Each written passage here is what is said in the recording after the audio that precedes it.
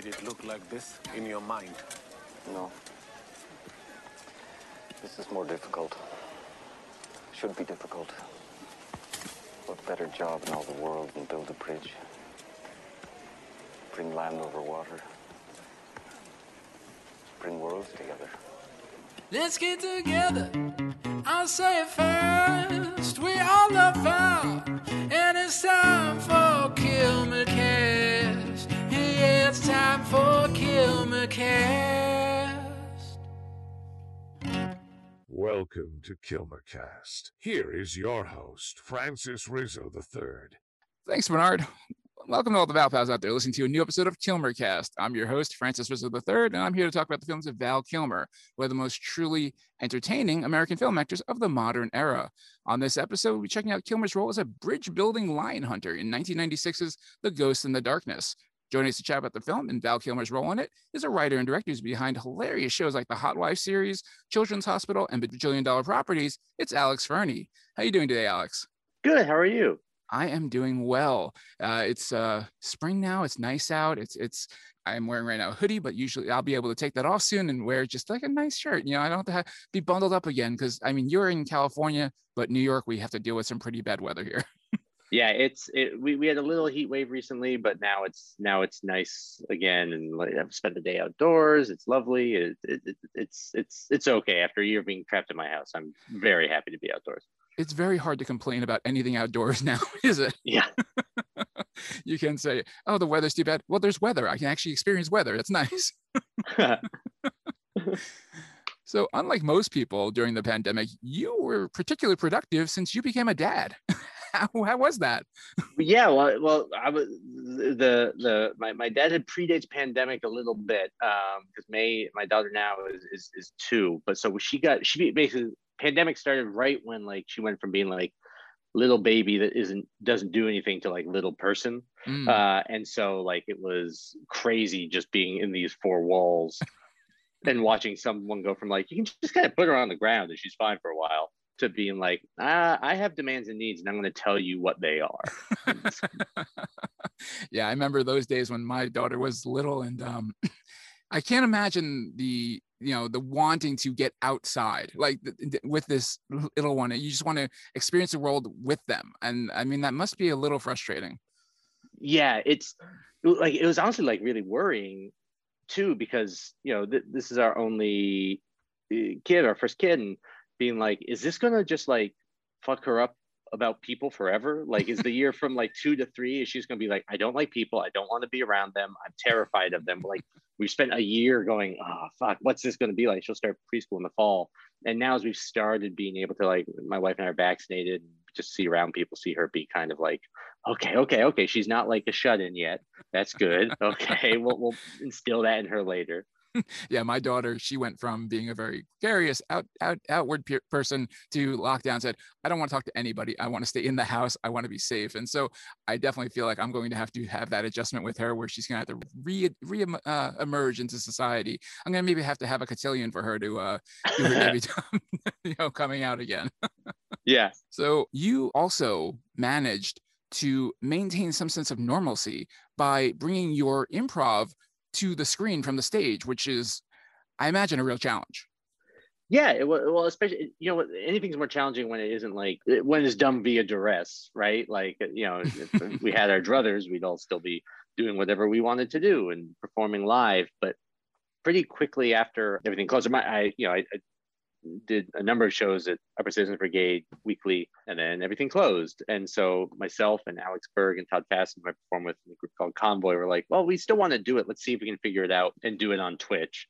We still do most weeks. And like by figure it out, I literally mean like figuring out OBS. Like we did not, there's a higher tech, flashier version of it that would probably be better. And we have not done that. I think doing that like would have made us go like, oh, well, we would have felt committed to like, this is the future now. And we're like, no, we have to keep this low key because we want to be on the stage again. I imagine one of the hardest challenges of doing improv online is not sharing the same space with your collaborators. Yeah, it's tough. We've been performing together for a long time, the 3 of us. And so like we can kind of read each other pretty good.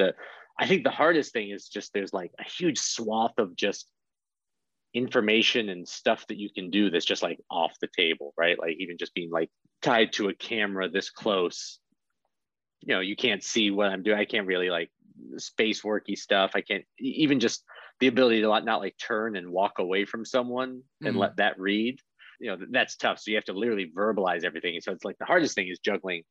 We're already a pretty talky show anyways, but juggling like how much is it just words, and how can we find ways to do other stuff that isn't just, hey, I'm just spouting ideas that I hope are funny into the ether. And as somebody who's used a lot of Zoom during the pandemic, I realized one of the biggest challenges is the timing and not talking over each other. How have you adjusted to that as part of improv? I think we just kind of, we're so comfortable with each other. I think honestly, I think it's just that we talk over each other sometimes, and then we know to read like, okay, I'm going to like quiet down. A lot of people do. I think when they do like improv and stuff via Zoom, this past year, like we have all three of our cameras on the whole time, and we just kind of like jump in. And again, we like do this kind of like we're like a flock of birds. We can kind of see where we're all go in that same place. But like a lot of people, they'll like come in and come out, and I think like we've kind of stripped all that away because we're like we don't trust ourselves not to like get totally tangled up in it. We're like, I'm gonna see your face so that I can see when I can tell Todd has an idea because he perked up and he's going to come in. Like I can still read that. And I think that's the main thing is like we can still, and there's only 3 of us, which also makes it easier. If there's 8 people on the screen, I'd have no idea where to fucking look. But if I'm doing a scene with Berg, Todd's right there and I can see him too. I can read as like, I know that he's coming in for this thing. So I can like shut up and give him the opportunity. Yeah. Imagine trying to do like an ass cat over Zoom. Yeah, absolute nightmare. It would be possible. It'd be I know they weren't doing them, but it would be so hard to be like, and people I don't know that well, just being like, can I talk now? Yeah, no jumping in, no sweeping. Yep. Well, we should talk about your experience with the Kilmer canon since this is Kilmer Cast. I'm going to guess that Ghost in the Darkness is not your favorite Val Kilmer film, but hey, it might be. But what is your favorite? My favorite is probably, let me see if I'm about to lie or not. Because I know it jumped to me right away. And I'm just trying to think if there's anything. No, it is. I think my favorite is probably Top Secret. No, that's a great one. Which is, I think, great and like stands a little alone in his thing. But I think that I used to do a show, UCB2, with my wife, Deborah, where we would have guests pick a movie that they love. And then we would screen it illegally with the crowd, and we would talk to that person about why they love it. We'd screen the movie and then talk to them again. I think that guest was Nick Kroll, and he picked Top Secret. And I had seen it like as a kid, but I hadn't seen it in adulthood. And then watch again, and I mean, goddamn, that movie destroyed. And it is so funny. And Kilmer is incredible in it. Like, it's fantastic. And he's so good and he's so funny, and it's clearly before he got too much positive reinforcement for some of the negative things about it, because he's having a blast, but there's like, and I, you know, you can only see what's on screen, but he seems like he's having kind of an egoless blast, as opposed to even later when he's doing comedy stuff or when he's like poking fun of himself, he's still really good at it, but there's still that I'm Val Kilmer. And in Top Secret, he's just in the comedy role. And it's, I remember we talked about this in that show, but being like, there's an alternate world where if he was like not as gorgeous, where that's where he goes. Like he does comedy because he's fucking got that ability and he's really good at it. And then he swings wildly towards serious, and history follows. But like there is a world where I think he is like a huge comedy star. They're very different, but kind of in the way Michael Keaton was at that point, you know, like where that's mainly what he's doing. Yeah, the idea that was his first ever film, like first feature film, is insane. Like he's so in that character, he's so fully formed right out the gate. Yeah, and he's just like nailing these jokes, and that's not those sort of like airplane style, like that's not a thing that just anyone can do. Part of it's probably because he is a very good actor as well, but like that's high risk, high reward. And you can't, like, someone who leans too hard into the joke just murders it, you know. That's why Leslie Nielsen was so good, because he knew not to. And like Kilmer just instinctively gets it. He plays it funny without being like, look how funny I am.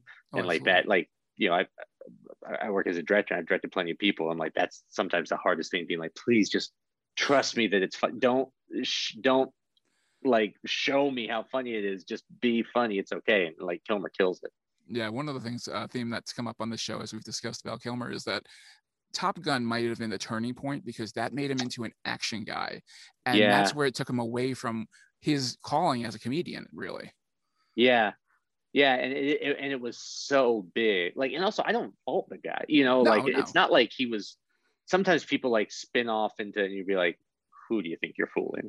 like the David Caruso leaving NYPD Blue, syndrome. But yes, with Kilmer, you're like, yeah, you're a obscenely attractive man who is a very good actor. You're going to be a leading man. Of course, go do that.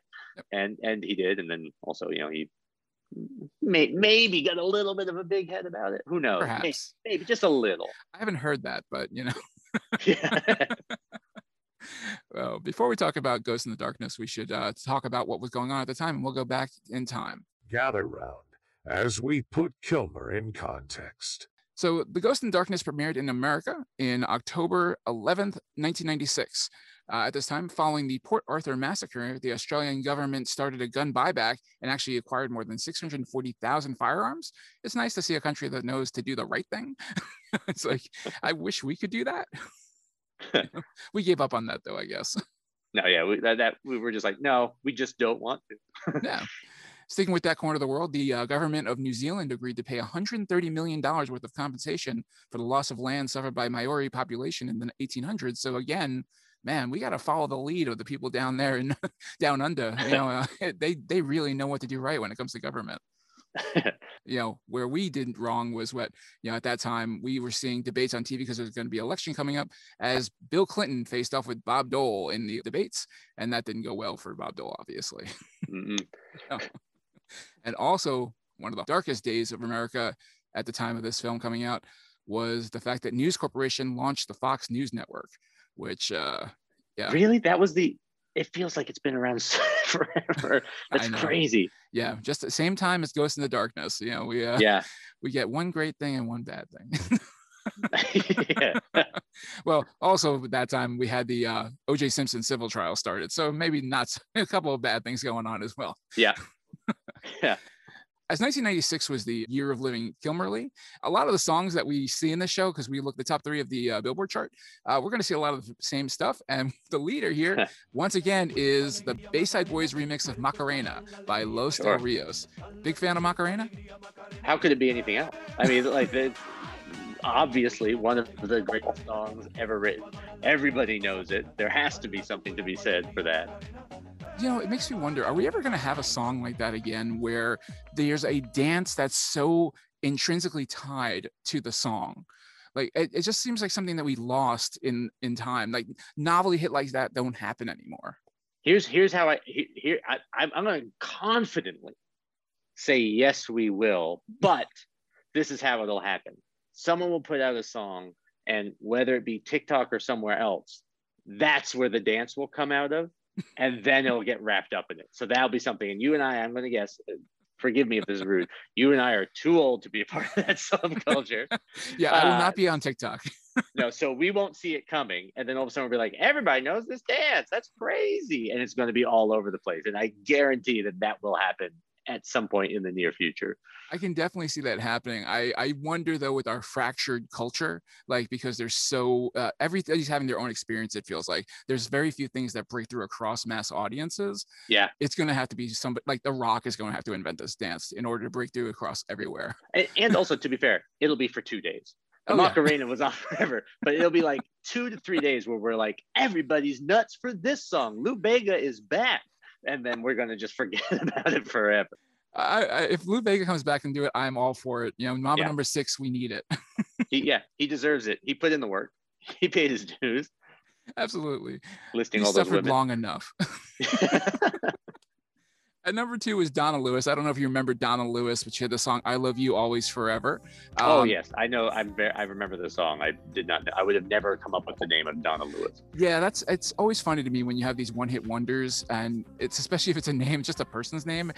They're lost to history. That's gone. There's no chance you're going to remember unless it's somebody super famous, like a mega celebrity. But Donna Lewis, she came and went. She did have a couple other songs along the way, but nothing quite as big as I Love You Always Forever. It just, that song was huge. I feel like, was because this is, we're talking like me going like right about when I'm starting high school era around here. And like, I feel like that song was around for, you couldn't go into a shopping market for a decade without absolutely. hearing like that song just faintly tinkling in the background. I mean, the thing about it is that it's so bouncy. Yeah, I love you always Yeah. forever. There's no way to get away from it from your mind. Once it's in there, it's bouncing around forever. Yeah. It's also like, I feel, I was just thinking about this. Sometimes when we are bored in the house, or just we want to watch something for like 5 minutes because we're cooking dinner or something, Mhm. there is a channel that's very bad. It's called Access TV, and like Access, Okay, yep. like they have it, and they show gibberish, straight up gibberish. But like one thing should be like the year in music, 19 whatever, and they'll do like the other day, I think it was 98, and like it's these poorly packaged sort of like, this is what's happening in this year, like the Woodstock 99, whatever. But I was watching it, and it's like a late 90s one. I was like, yeah, I wonder what like that what burned in is like that era of sound to me. And you reminding me of that song, I was like, that is like what I go to for that era of music, of just being like huge number ones, no other album tracks, just like burned into your brain whether you liked it or not, and then they all made way for Smooth eventually. Yeah, the 90s were a big era of novelty one-hit wonders. It's I Yeah. don't know. I mean, if there's something cultural about it, that everybody's having such a good time that you just moved from good thing to good thing, because the 90s was such a positive time for the most part. I mean, yeah, obviously there's bad stuff going on, but economy was going well. Things were, the internet was blowing up, for the first time ever. People were just like, yeah, let's do something else fun. Let's do something else. Yeah. Yeah. Well, number 3, an old favorite, Celine Dion with her power ballad, It's All Coming Back to Me Now. I mean, this was a huge song, and it makes sense because it was written by Meatloaf collaborator Jim Steinman. I don't know if you remember the video for this one. It was almost 8 minutes long. Yes. And very, very gauzy, right? Yes, right? very gauzy. Very gauzy, yeah. Involving her and her ex-beau, flame, whatever you want to call it, who apparently died in a motorcycle accident, and his ghost is haunting her in this giant castle where she's singing the song for 8 minutes long. I don't know how this aired on MTV. 8 minutes is a long time for a video. Yeah, that's what. And they were. I guess they still had time to fill, right? Because like I'm sure they're doing Rock and Jock, but they still had a decent amount of quality video time before they switched all over to all reality all the time.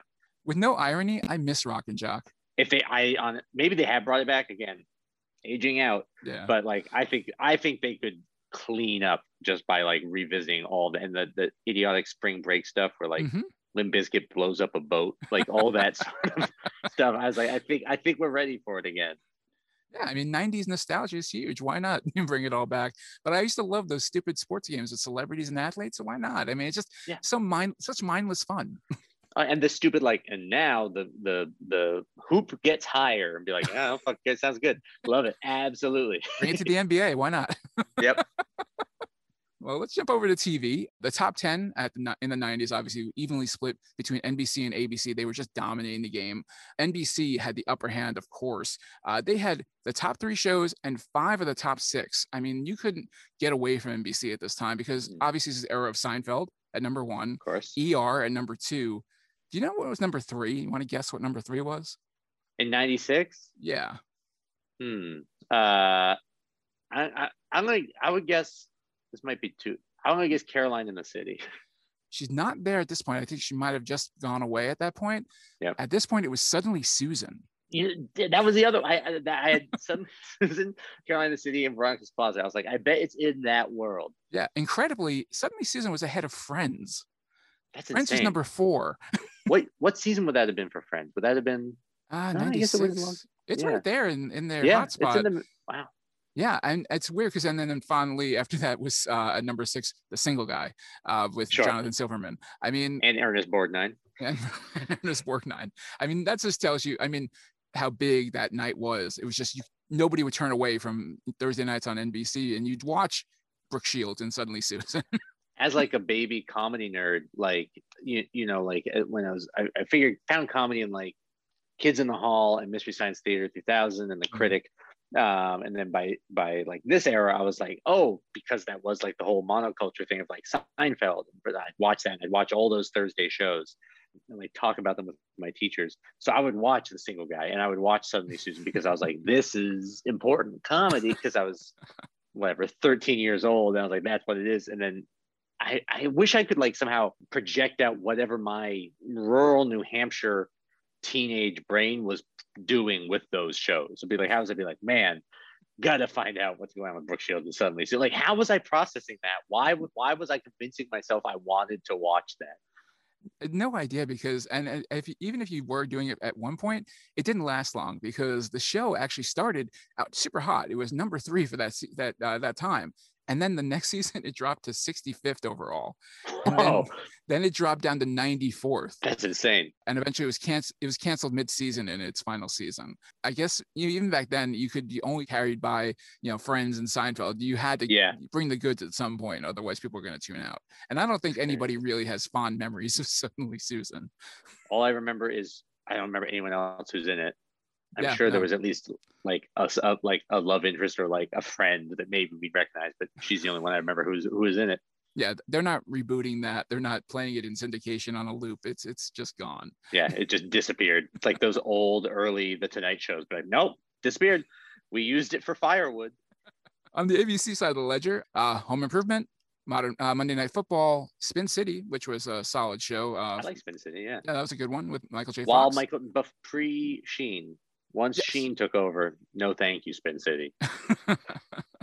And then 2020 in Primetime Live, kind of odd right there. No reality shows. It was a great time on television when you didn't have to deal with reality shows. Although obviously with the Hot Wife series, it gave you some good fodder. So, Jumping into the box office, Ghost in the Darkness opened at number 1. It did really well at the start with $12.7 million, which is odd now when you think of a number 1 film making $12.7 million. Sounds like a disaster. Sounds like everyone at the company got fired. 12.9 million. I'm sorry. No, you'll never work again. Exactly. And it just barely edged out the Rennie Harlin, Shane Black film, The Long Kiss Goodnight, which was at number 2. $139,000 difference between the two. I think I probably should have looked into what else came out this week, but you saying that makes me, I think I saw both of these movies in the theater opening weekend. So I must have gone back to back. What the fuck was I doing? Like, well, Jesus Christ. At that age, you can spend the day at the theater, I suppose. Feels like there had to. I was not a popular child. Well, they were followed up. After you watched those two, maybe you went to go see the fourth week of the First Wives Club, because that was at number 3. And it was only 112,000 back of The Long Kiss Goodnight. So, very tight competition up at the top, even though nobody was making apparently any money. Another debut checked in at number 4, and it's a John Grisham adaptation that I really don't remember. Do you know The Chamber? No, I don't think so. Yeah, I felt the same way when I looked it up. It stars Chris O'Donnell and Gene Hackman, as well as dual sport superstar Bo Jackson is in it. Well, excuse me, I have to call this interview short because I need to go watch The Chamber right now. I didn't even know he was an actor, to be honest. I was like, Bo Jackson in a movie as an actor? That's insane. I had to look it up after that. I was like, wait a second. Bo Jackson acted. He actually did a few TV shows. He played himself on Lois and Clark. Of course. And then he was in a movie called Fakin' the Funk, which I have never heard of. And I need to watch it, though, because here's the synopsis. A Chinese baby boy is adopted by a black couple in Atlanta. 17 years later, he moves with his mom and bro to a black LA hood, and a Chinese girl ends up in the same hood for the summer with a black family. Will they fit in? I mean, I got to watch that. That's insane. Yeah. And listen to this cast. We've never heard of it. You haven't heard it. I haven't heard of it. The cast includes Ernie Hudson, Pam Grier, Margaret Cho, Kelly Hu, Rudy Ray Moore, and Nell Carter. Oh, wow. That sounds like potential, like either if it's a disaster, an interesting disaster.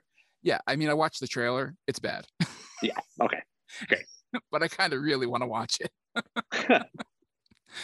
Back to the charts at number 5. That Thing You Do was in its second week. Another great film right there. Great. Followed by The Glimmer Man. Not so great. Glimmer serial killer movie? Yes, right? serial killer Kevin movie with Bacon? Am I wrong? Keenan Ivory Wayans. Oh, yes. Okay, yes. And then the third Mighty Ducks film, followed by Fly Away Home. I remember seeing the third Mighty Ducks film in theaters because I went to the box office and I said, can I have a ticket to D3, the Mighty Ducks? I was brand loyal at the time.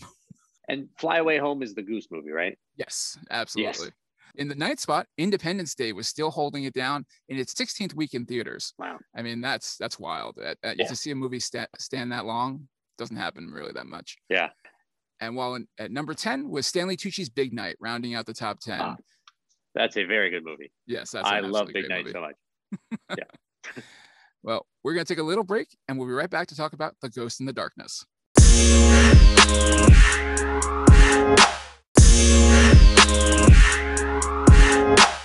Welcome back to Kilmercast. Let's get into this film. So The Ghost in the Darkness was written by William Goldman, obviously a legend of screenwriting. Yeah. I mean, just one of the greats. His credits are incredible. All the President's Men, Butch Cassidy and the Sundance Kid, The Stepford Wives, Marathon Man, Misery, The Princess Bride. So many great films. I mean, what's your favorite of the Goldman films? Oh man, it might. I mean, probably going to be Butch Cassidy. That's a great one, but I mean. again, like unless I'm forgetting something, you know, he also wrote something that this is an insane thing to say based on the question you asked, but it's been sitting in my like I really want to watch it list for years. Where he wrote The Hot Rock with Robert Redford. And I've never seen it, and I absolutely love a good heisty crime movie, and so like I feel like I like that a bunch, but I've never seen it. So it's probably what did I just say? Oh, Butch Cassidy, which is just so like, especially in terms of the writing, it's insane how much that movie, like their charisma from the get go, and then everything they're saying just feeds into that. That the whole thing just is like is so wonderful. You can watch it 5 million times and never be like, okay. It just like pulls you in. It's one of those. Yeah, he's a master of the craft. It just he's so efficient in his storytelling. Everything that he does in his script adds to the character, moves the plot forward. Nothing is extra. Nothing is not unnecessary. Everything is just cuts right to the bone and gets right to the point of the matter. Yeah, and I feel like he also wrote a decent number of bad movies too. Sure. But like, it never felt like. There's so many parts to making a movie, and I feel like even in his, I'm going to bring up his thing now and pick one. Okay, I'm going to say Dreamcatcher from 2003. Well, that's interesting you mentioned that because he did do a lot of novel adaptations. That was one of his big, including novels he himself wrote. I mean, that was his niche. There was doing these novel adaptations, and I mean, obviously it's Stephen King, so it's going to be of a quality, a good quality. It might not be his best book in many people's opinion, but you know, you can only do so much when you're working off of something that's already existing. You can't change it so dramatically that it's something brand new, and so you have to work around the edges of it.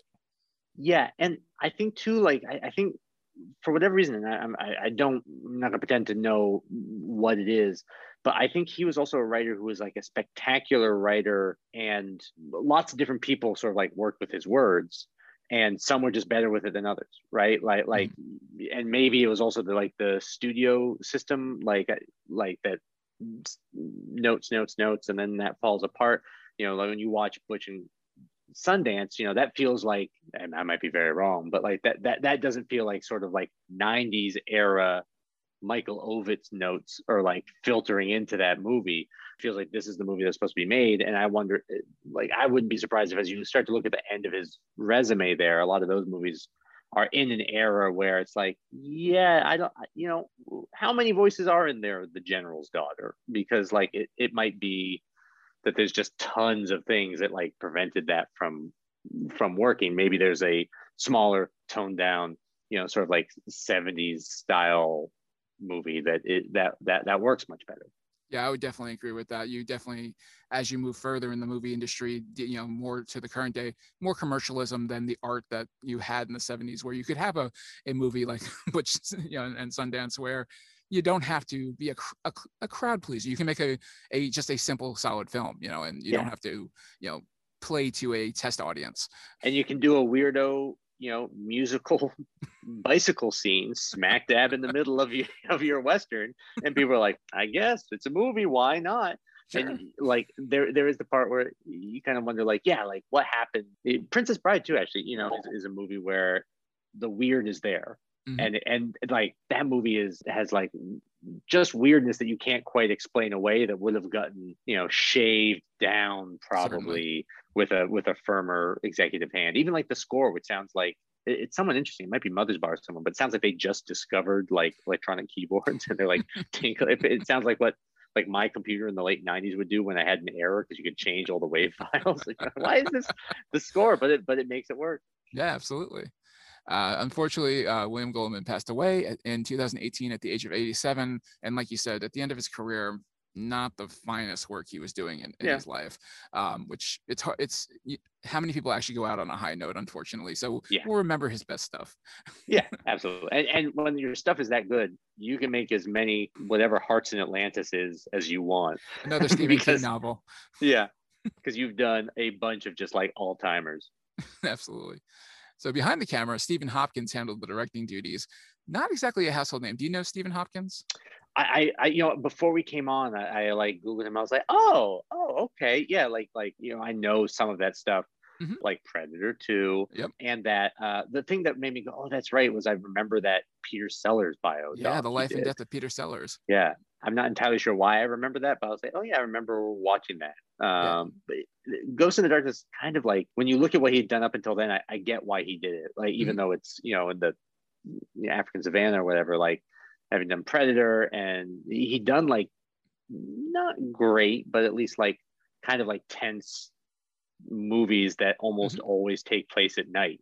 Yeah. And it was like, oh, okay, yeah, I get why he would come and do this. Yeah, speaking of which, he did Judgment Night, which is a pretty solid film. I mean, it's not hailed as a classic or anything like that. I mean, for me personally, it's the soundtrack that it's. I mean, I don't know if the soundtrack's amazing because they took grunge bands, grunge bands and hip hop groups and mushed them together, and it's just a fantastic soundtrack. I mean, makes that movie, and I appreciate that. His most recent film was Race, a 2016 film about track star Jesse Owens. Oh, yeah. And mostly he's done TV work lately. And he actually was the director behind The Fugitive, which was on Quibi and will soon be available on Roku because they purchased the Quibi library. That's right, including Reno 911. Yep. Which I'm only pitching because I show up in it a little bit. And it's always very good. I watched it. Actually, I subscribed to Quibi for the short while it existed just to watch Reno 911. Well, unfortunately, Hopkins didn't have the best time making this film. His production was beset by a wave of problems, which is funny because Val Kilmer came off of a really problematic production on Island of Dr. Moreau and comes onto a really problematic production of this film. There were floods, snakes, scorpions, lightning strikes. People got struck by lightning on the set. Animal attacks, rhinos actually, and hippos were attacking the set. Several crew members actually died.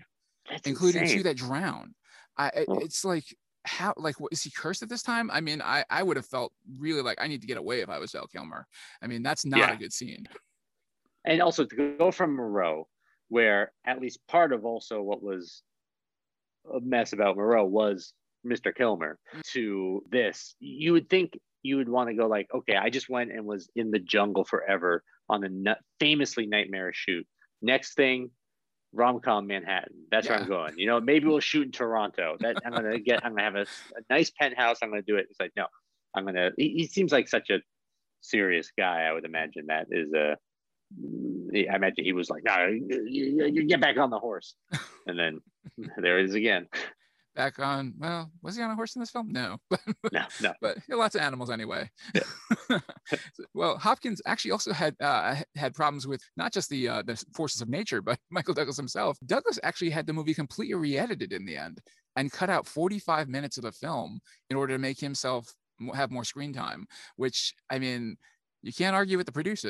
That's one of the problems. If your producer is your star, you're going to have problems, I think. Yeah, there's probably also, like, again, I've never seen that. I've never compared the 2 cuts. I don't even know if the original director's cut ever came out. I can't imagine. No, it's not available. But it doesn't feel like, whether or not Michael Douglas did it to get more Michael Douglas in the movie, doesn't feel like a movie that needs 45 more minutes. I would agree with that. That to me feels like, I don't know how many times these lions can eat people and then they can almost shoot the lions, but like doesn't feel like it. Yeah, I have to feel like that those were cuts that were made in judgment and good judgment. Yeah, and maybe if it happened to Goose, Michael Douglas, okay, that's fine. But this is an under 2 hour movie. We don't need this to be up pushing 3. I would have liked a 90-minute, but that's me. Yeah. Well, this one starts out with the Constellation Films credit, which is not one I remember. That's not one that stands out to me like a New Line or like all those. And it's probably because they only made 5 films, which is really? really weird. But the thing is, they had a hell of a run. They made Sabrina, the remake with Harrison Ford. Mhm. They made this film, and then they made The Rainmaker all in a 3-year span, which that's for a film production company, that's pretty solid. Who was it? Do you know? Do you know Constellation Film? Was it like a certain exec or a certain person's company that? It certainly was. It was Michael Douglas. Oh, okay. There you go. Yep. He actually decided that he didn't like producing films and quit after the 5 films. And it was just like, I'm done. Which, I mean, I guess if he had a bad experience here with Hopkins and, you know, I mean, beyond the 3 films, they didn't have any other successes. So maybe it was just like, hey, you know, I'm good getting other people to pay me. I don't have to worry about the financing. Yeah.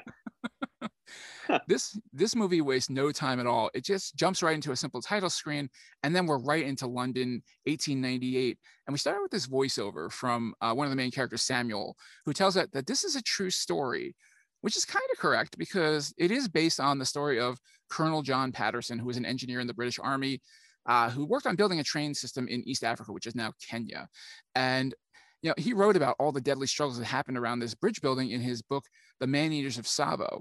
Now, Goldman took a lot of license, though. Even though it's a true story, he changed quite a bit about this story in writing his script, including creating a character out of whole cloth, which we'll talk about more. That, you know, I mean, then when Samuel says, remember this, even the most important, impossible parts of this story are actually happening. How do you feel about that in a film? It's not a documentary, but when you tell people this actually happened, but you have a character who didn't even exist, how do you square that? Yeah, it's kind of like the most famous example, obviously, is like Fargo's, you know, this is a true story and it's all made up. But that also serves like a thematic purpose. Mm-hmm. I'm sure if I really started pulling some muscles, I could find some justification about this, you know, but it seems like a little bit of a cheap ploy, right? Like it feels a little bit like just a sort of, they wanted to go, oh, hey, there's something real about this, but they're like, some of this was true, reads bad at the beginning of a movie.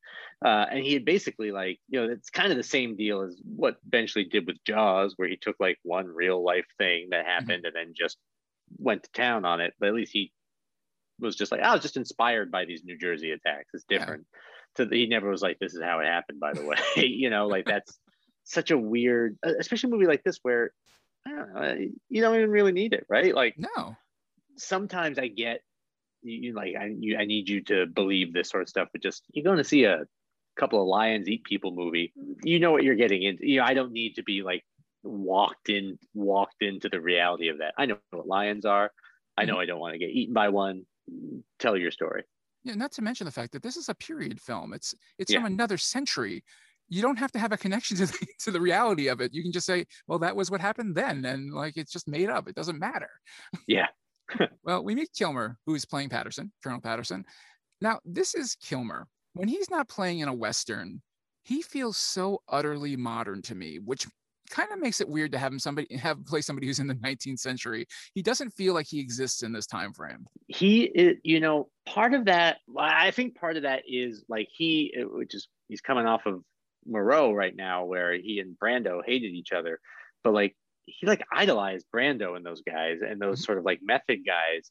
And I think honestly, one of the place that those like method actor types are the worst is in anything, period. Like I just don't buy it, because like the way that method works, like you try to tap into something else, but he's tapping into Val Kilmer to play this. And then he's also kind of always channeling, you know, this hero worship of Brando and those sort of people, which I don't mean as a criticism. We all do it with different things.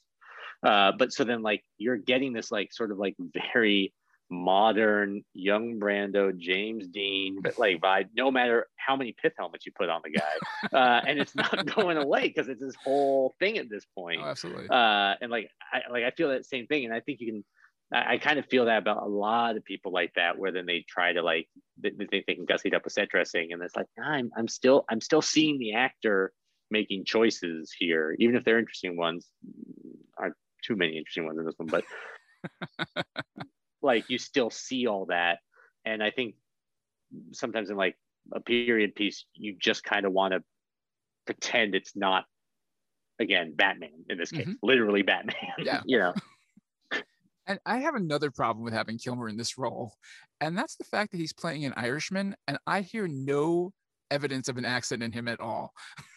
I tell you, you say that now, but if he had tried, we'd be talking about it. Oh, yeah. Like, every time he says I'm like, okay, well, there you go. That's your attempt right there, and that didn't work. So maybe we're better at this, not having it. And we'll talk more about accents in this film, because accents are a real problem in this film for our two main leads. But yep. I mean, if you're going to express, press the fact that he is a British soldier who is an Irishman, you got to make maybe a little attempt. Do you know, like, I actually don't know, like, at what point did Kilmer get signed into this? What, like, because I could, again, you could see a world. Late in the game. Okay. But the thing is, they actually wanted to make the character American. And he refused. He said he would leave the production if they changed it to an American character. I tell you, I'm 100% certain that was just a dick measuring contest. I'm in charge, like, right? Because if fucking Carrey's not doing an accent. If you want to show off his accent, sure. But like, I bet that's just sort of like, no, I need them to know that I get to dictate, especially again coming off of an out of control production where he just was like battled them, lost, and then made a movie that everybody hated. Like, I bet he was just going like, no, I'm Val Kilmer. I'm going to tell you that this thing that doesn't actually matter that much, I'm British now. Well, a big part of this bridge building, it's hard to say bridge building.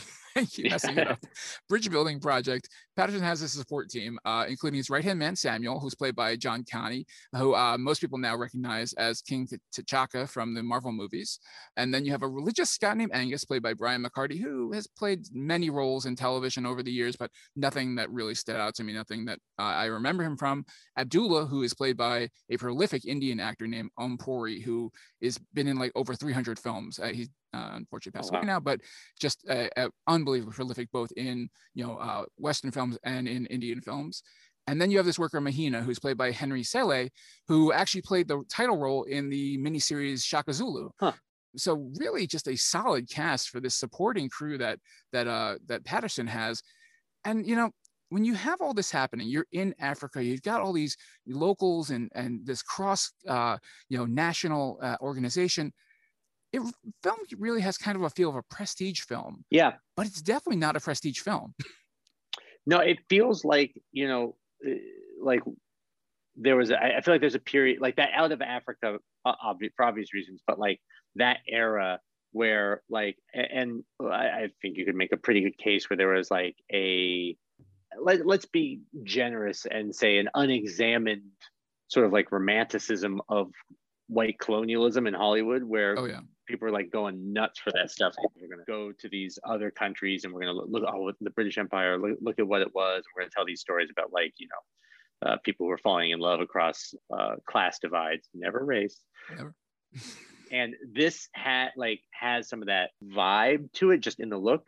But I also wonder if maybe some of that is just, it's also shot by one of the best cinematographers of all time, who shot some of my favorite movies of all time.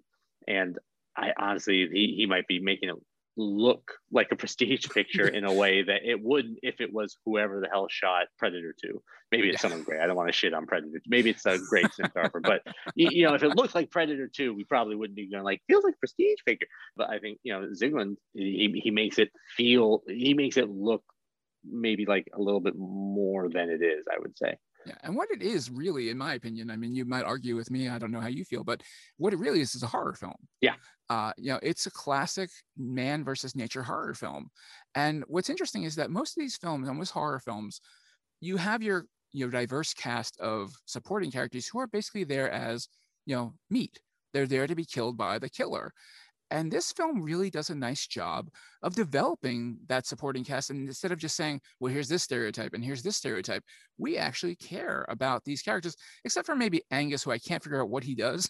I don't know what his job is at all. Do you have any idea what Angus was doing besides converting people? There's going to be one person in every horror movie actively trying to convert people. It's just a classic trope. Well, You know, it's interesting to me because this is an era where American films really weren't doing a really good job at representation of international characters. I mean, you know, you have characters like Abdullah, who has legit reasons to be unhappy about what's happening with his men, and he expresses it. I mean, he says at one point to Patterson, "You're white, you can do whatever you want," and like that, you didn't hear that in films like this at that time. I wonder too, like that's one of like kind of going back to again, I don't want to shit Stephen Hopkins. I'm sure he is very nice, but like this movie feels like I bet you could remake it good. I bet you could really do it, right? Because like there's obviously the Jaws stuff going on, except Lions, and then there's this other sort of thing that I think Goldman was kind of going for, like you're saying, with about colonialism, about like race and class, a little bit, like rummaging through it. At its core, it's a horror movie where lions are eating people, but like there's probably a version of it that is to be made that is scarier and forefront some of that stuff even more so, right? Like, and my guess was there's elements of that maybe Goldman had hoped to get in there, and then for whatever reason, again, like, you know, you get the whole crew being bitten by snakes and washed away in floods. That's also going to make it harder. Absolutely. But like, I wonder if that is just a case of like, oh yeah, you team almost the exact same script up with maybe some other talent. What happens? You know, does it work better? Yeah, where it does work well, though, I feel, is Samuel, who is such a great sidekick to Patterson. I mean, he's, you know, right there with him. He's helping him out. He's also funny, which is, you know, this movie really needed a little bit of a light touch, and he brought that. I love the line where Patterson's talking about his wife, and Samuel says, "You like your wife? I don't like any of my wives." And I was like, that's nice. And, you know, they gave him a little character because he easily could have just been the stoic local, you know, guy from Savo. And instead they made him, what I thought was impressive is that they actually didn't make him the magic Negro, which is often the case in these films where you have this guy who, just because he is the local, he's a native, that he knows everything. He has all this knowledge and power. And he actually at one point runs away when there's an attack on Patterson. And I was like, he is a human character. And I love the fact that this film cared enough about supporting characters like that to make them more rounded than you would otherwise in a horror film. Yeah, it kind of, I think it's also, there's the added element of like obviously there's different types of, you know, horror films. Jaws gets away with a lot where there's three people you really care about. And that's about it. And that's like pretty nice. And most horror movies are going to have to really scale this out. Like most of the people who die in Jaws, who gives a fuck? The dude in a comically tiny boat. But in this one, like, you know, like you're living with these people for the most part for a good chunk of it, and it's like a bigger kind of like slightly bigger scope maybe. And so I feel like they kind of had to, I guess, develop that a little bit more. Otherwise, you know, the whole enterprise is going to collapse in underneath it, or it's just going to be really troubling and problematic when people, you know, they're just using non-white people as, you know, literal, you know, as cannon fire for lions, which would suck as well. Yeah, I mean, and at that time, I don't think it would have been unnormal for that to happen. I think it would have been in '96. You know, you would see that kind of thing happen all the time. I mean, hell, you probably see it into the 2000s. Yeah. You know, it's only recently that we actually start thinking about these and care about these things as a society, I should say. Hollywood, certainly. Yeah. So now that we've got our characters, everybody's settling in, we start getting our lion attacks, which is why we're here. I mean, like you said, this is Jaws of Claws. I mean, at one point, they actually use the da-da sound. I mean, it was more of a different kind of music sound, but it was the same exact beat. And I was like, are you kidding me? Like, this movie is not shying away from this comparison. And because that's what we get. We get lots of these attacks over and over again in this film. And in fact, it's funny because when they made the cuts, the Michael Douglas cuts, they actually cut out some of the attacks, it seems, because if you notice, the number of people dying jumps by about 100 at one point, and with no explanation of what happened. Yeah. And so, you know, But the attacks are actually, in my opinion, they're done pretty well for the time frame. They used a lot of digital compositions to make these things happen. They used a lot of camera tricks to hide a lot of what was happening, a lot of close-ups, a lot of quick cuts to make it like, and they actually used real lions, which was impressive. They had one part where there's an animatronic lion, but for the most part, they used real lions. Obviously not with people, although one person did get attacked by a lion at one point on the production, and they retired that lion, sent him home. But I thought it was well done for the most part. There are some moments where I'm just like, wait a second, that's a little goofy. Like there's some lion attacks there. I'm like, they just close-ups of jaws, and it's like, it's like, yeah. We don't need that. You could do things in a little more stylish way to get that fear across. Because although there's a lot of attacks, I didn't feel a lot of tension. Did you? No. Again, like, I'm it's going to turn into the Stephen Hopkins hour, but like I put a lot of that on the direction, where it just doesn't like earn that sort of like, oh no moment, right? Mm-hmm. Like, and you can see him try. Like one of the interesting, like, all right, if I jump way ahead in the movie for a second to talk, okay, great. At the towards the end, when Kilmer wakes up and he goes in Douglas's tent and he realizes he's gone, and he like grabs his gun and he runs through those thorns, and he runs, and then like it's that tall grass that's been stained with blood, and that's kind of how he knows. Like that's actually really cool. Like that's a really cool way of showing that, and it shows it's restrained and interesting, I think. And the execution, B-, right? Like you're like, oh man, I totally know how he saw it in his head, and it fucking rules. We're just not there. We're just not there. Like, and that's again, that's the hard thing about being a director is the concept was great, but you either didn't live long enough in it, or for whatever reason, I'm not like actually dreading where what's about to be revealed to me, even if all the pieces were there to like have made me do it. Again, I'm sorry, Stephen Hopkins. I don't want you to think I don't like you. We don't even know you, Stephen Hopkins. We just we can only judge what we see on the screen. Yeah. I couldn't have done better. I promise you, Stephen Hopkins. So who the fuck am I? Well, maybe one day you'll have that chance. This is my dream project is remaking The Ghost in the Darkness. Oh, I've only done fairly broad comedy before, but I'm confident I can nail this. Well, I mean, you did Fartcopter, which was, dark. Fartcopter. That's right. Yep. Killed a bunch of people in Fartcopter. Absolutely. You are all set for this. Yeah. This is basically this. If you notice, Fartcopter is the same structure as The Ghost in the Darkness. Yeah, a lot of killing. Yeah. No lions though. Mark down. Yeah, well, if you saw the budget on Fartcopter. Yeah.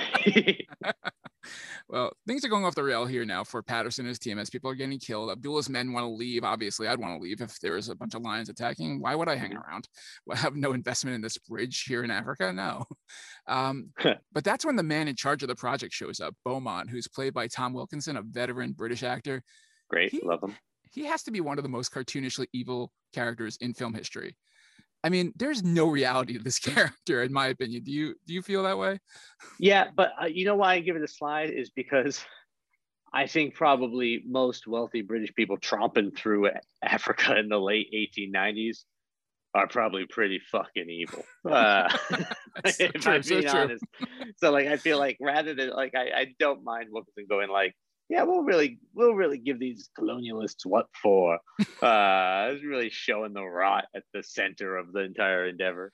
I mean, you rarely have a character say, you're going to hate me. And like, that doesn't happen. It's a little too on the nose for a film, It's just, come on.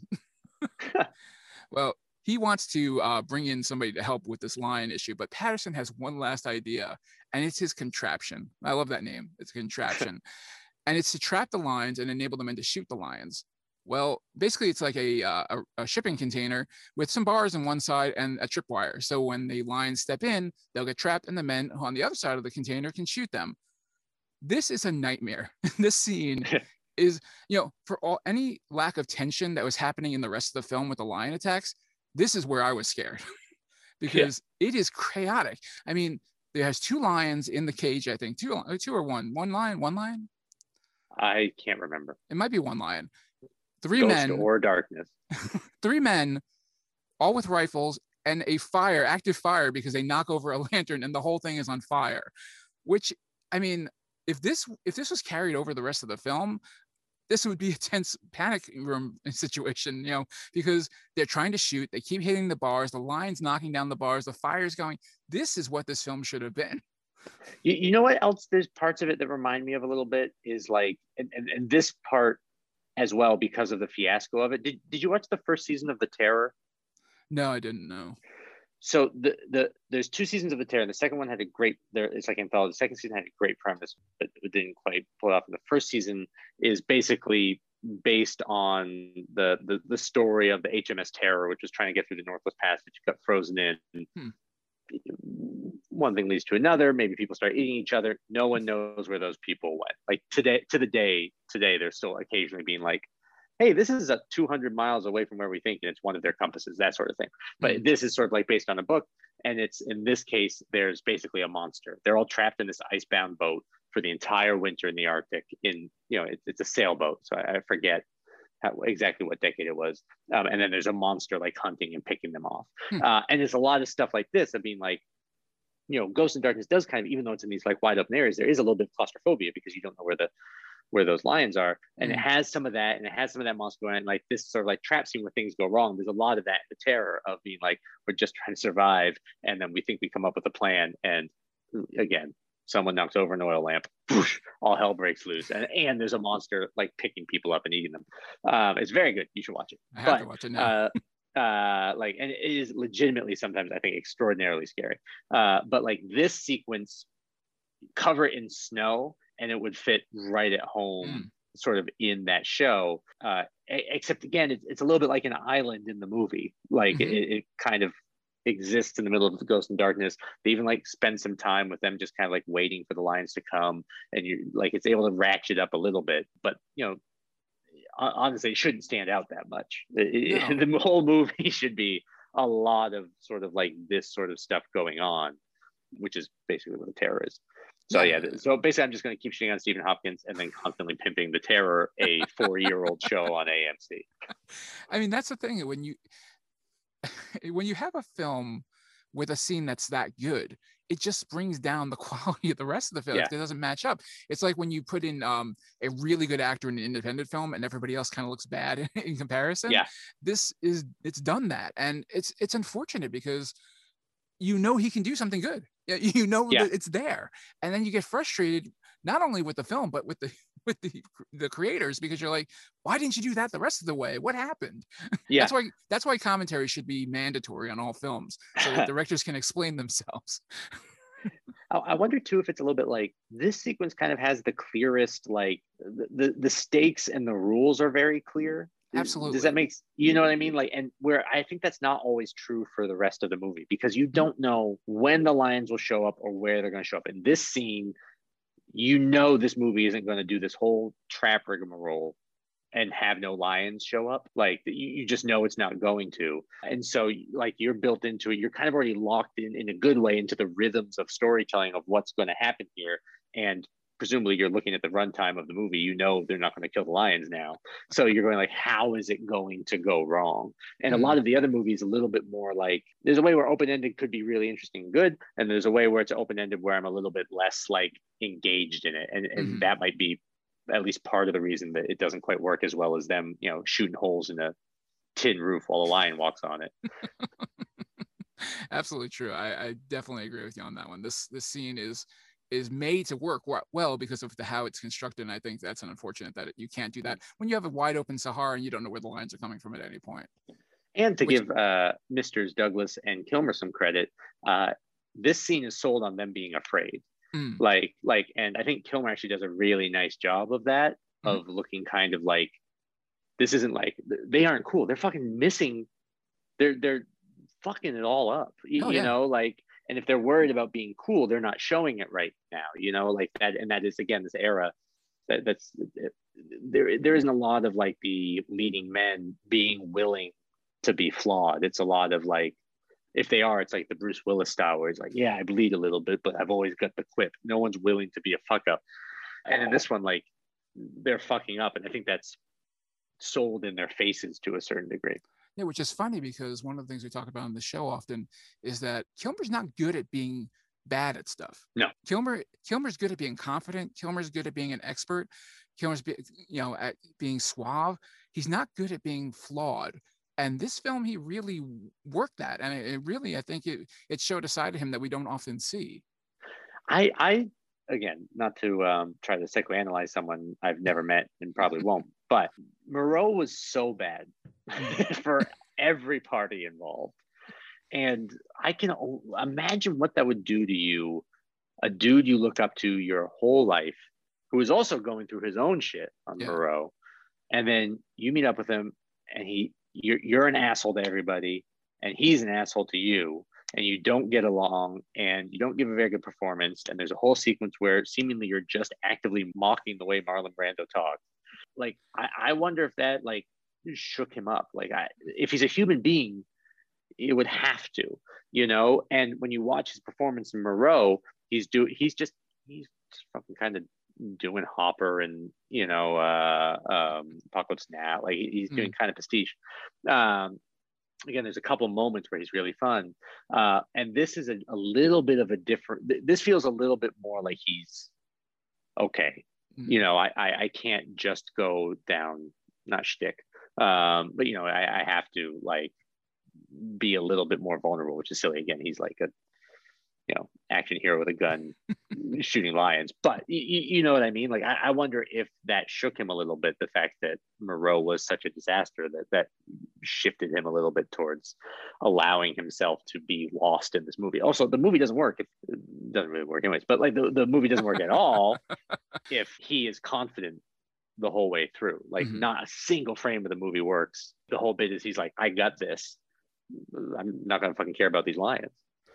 Yeah, I mean, absolutely, because it's funny because once Douglas is in the film, because he enters after the contraption, and he is a screw up as well, which is, you know, he talks about how somebody asked, you know, actually Kilmer asked him, have you ever failed? And he says, only in life.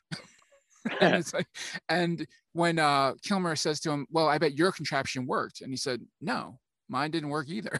And so it's like these two guys who are like finding common ground in their failures, who also have to protect all these people. Yeah. And so it's the flawed hero that you really kind of want in an action film, where there is a question, are they going to succeed?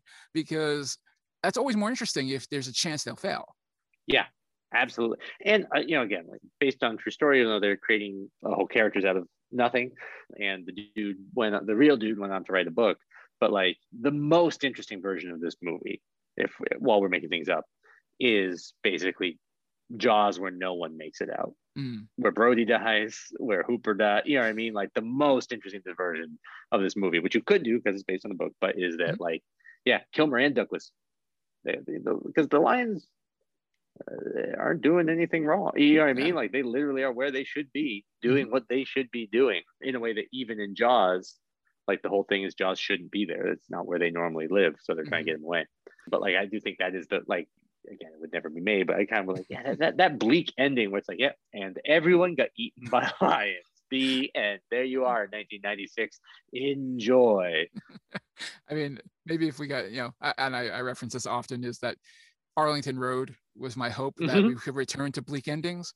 And you know, this movie, I remember seeing that movie as I think a teenager, and then be like, oh fuck, Jesus Christ, that just wiped out my weekend. Yeah, really, because that movie, again, as you say, talk about much, but it gives you no hint it's got that up its sleeves. You're like, I know the beats of this movie, I got it, and it works pretty good. And then they're like, sorry, bad guys win. Yeah, I love that 70s bleakness that, you know, we never really get nowadays, unfortunately. Everything's got to have a happy ending, and yeah, it would, or at least, you know what, I don't even mind happy. It's like I have a long-standing theory that I love the movie Die Hard because it's fun and it's great. And I think Die Hard in a lot of ways ruined not just like a lot of the way some people make movies, but the way people consume movies. And you can see a lot of like the internet discourse about Die Hard, where it's like everything comes back and everything ties in, and be like, yeah, and it works really great in Die Hard. And most of the time that fucking blows. That sucks. I hate that so much. You know what I mean? Give me the fucking long goodbye where at the end, again, Zygmunt, but at the end they just sort of like, anyway, this is what happened. One gunshot, it just kind of end. Like that's so much more interesting. And then after Die Hard, and of course a bunch of other movies, but that was like everything has to come back and the ending has to like wrap up everything instead of it just being like, yeah, I don't know, sometimes the lions eat everybody. That's just the way the world works. And that's also an interesting story worth telling. Not everything is neatly tied up. Yeah. I did think it was interesting that Remington, the character that Douglas plays, is a Southerner who lost everything in the Civil War. I thought that was an interesting detail because we're supposed to care about a member of this, the rebels, like it, huh? Yeah, I wonder, because there's that thing where I think it was Goldman who said it and not the director, but where they were like, oh yeah, it's Jaws meets Lawrence of Arabia. Okay, but then I was thinking about that and going, well, the Confederate thing, who would that be in the, is there an analog for that in Lawrence of Arabia? Not really. I wonder if maybe that the idea behind that was like, that's such a trope of a certain type of Western, of like, the Confederate soldier who just tried to go home and the farm was burned and everything. I wonder if that was kind of the thinking of it, of like tying it into like, old Clint Eastwood characters where their family got killed by those, Union Army jerks. Doesn't explain why, but I wonder if that was the thinking behind it. Possible, but wouldn't it have helped to have somebody with a Southern accent? I mean, here's the thing. They clearly were just like, whatever y'all want, just do it. We're not going to lean on anybody to do any accents they're uncomfortable with. And so this is what you get. You get a bunch of people who, sound like they're walking out of a Sam Goody in 1996. It's really strange because when they said he was a Southerner, I was like, wait, what? Like that doesn't jive with anything I'm seeing from him. Like there's nothing about him. There's no Southern gentlemanness. There's no, accent. There's no anything that tells me he was somebody who, I guess, fought in the Civil War or anything like that. He's just some guy, some American. Yeah. With goofy hair. He does have goofy hair. He does have goofy Jefferson Davis hair. I do enjoy any of Douglas's adventure looks. He always has a good adventurer look when he does those roles, like the Jewel of the Nile and all those things. I mean, that I'm all there for that. I would also say Douglas is I was about to say this now. I'm going to take it back and give it this caveat here. One is Douglas maybe doesn't have the best ability to see himself. But then the other version of it, which I choose to be more generous with, is that Douglas also isn't one of those people who's too afraid of looking dumb. Because I just feel like in 1996, the first time he looked in the mirror with that hair and that outfit, he would have to be like, yeah, a little bit silly. I look a little bit silly. And like, I don't know, I kind of find that interesting, But, or again, it might just be lack of self-awareness. So I don't want to give too much credit, but I like to think that he is kind of going like, yeah, okay, you know what? This is a weirdo who fought for the Confederacy, ended up in Africa, has been brought in as a more or less lunatic lion hunter. Like, he'd be a weirdo. Let me be a weirdo.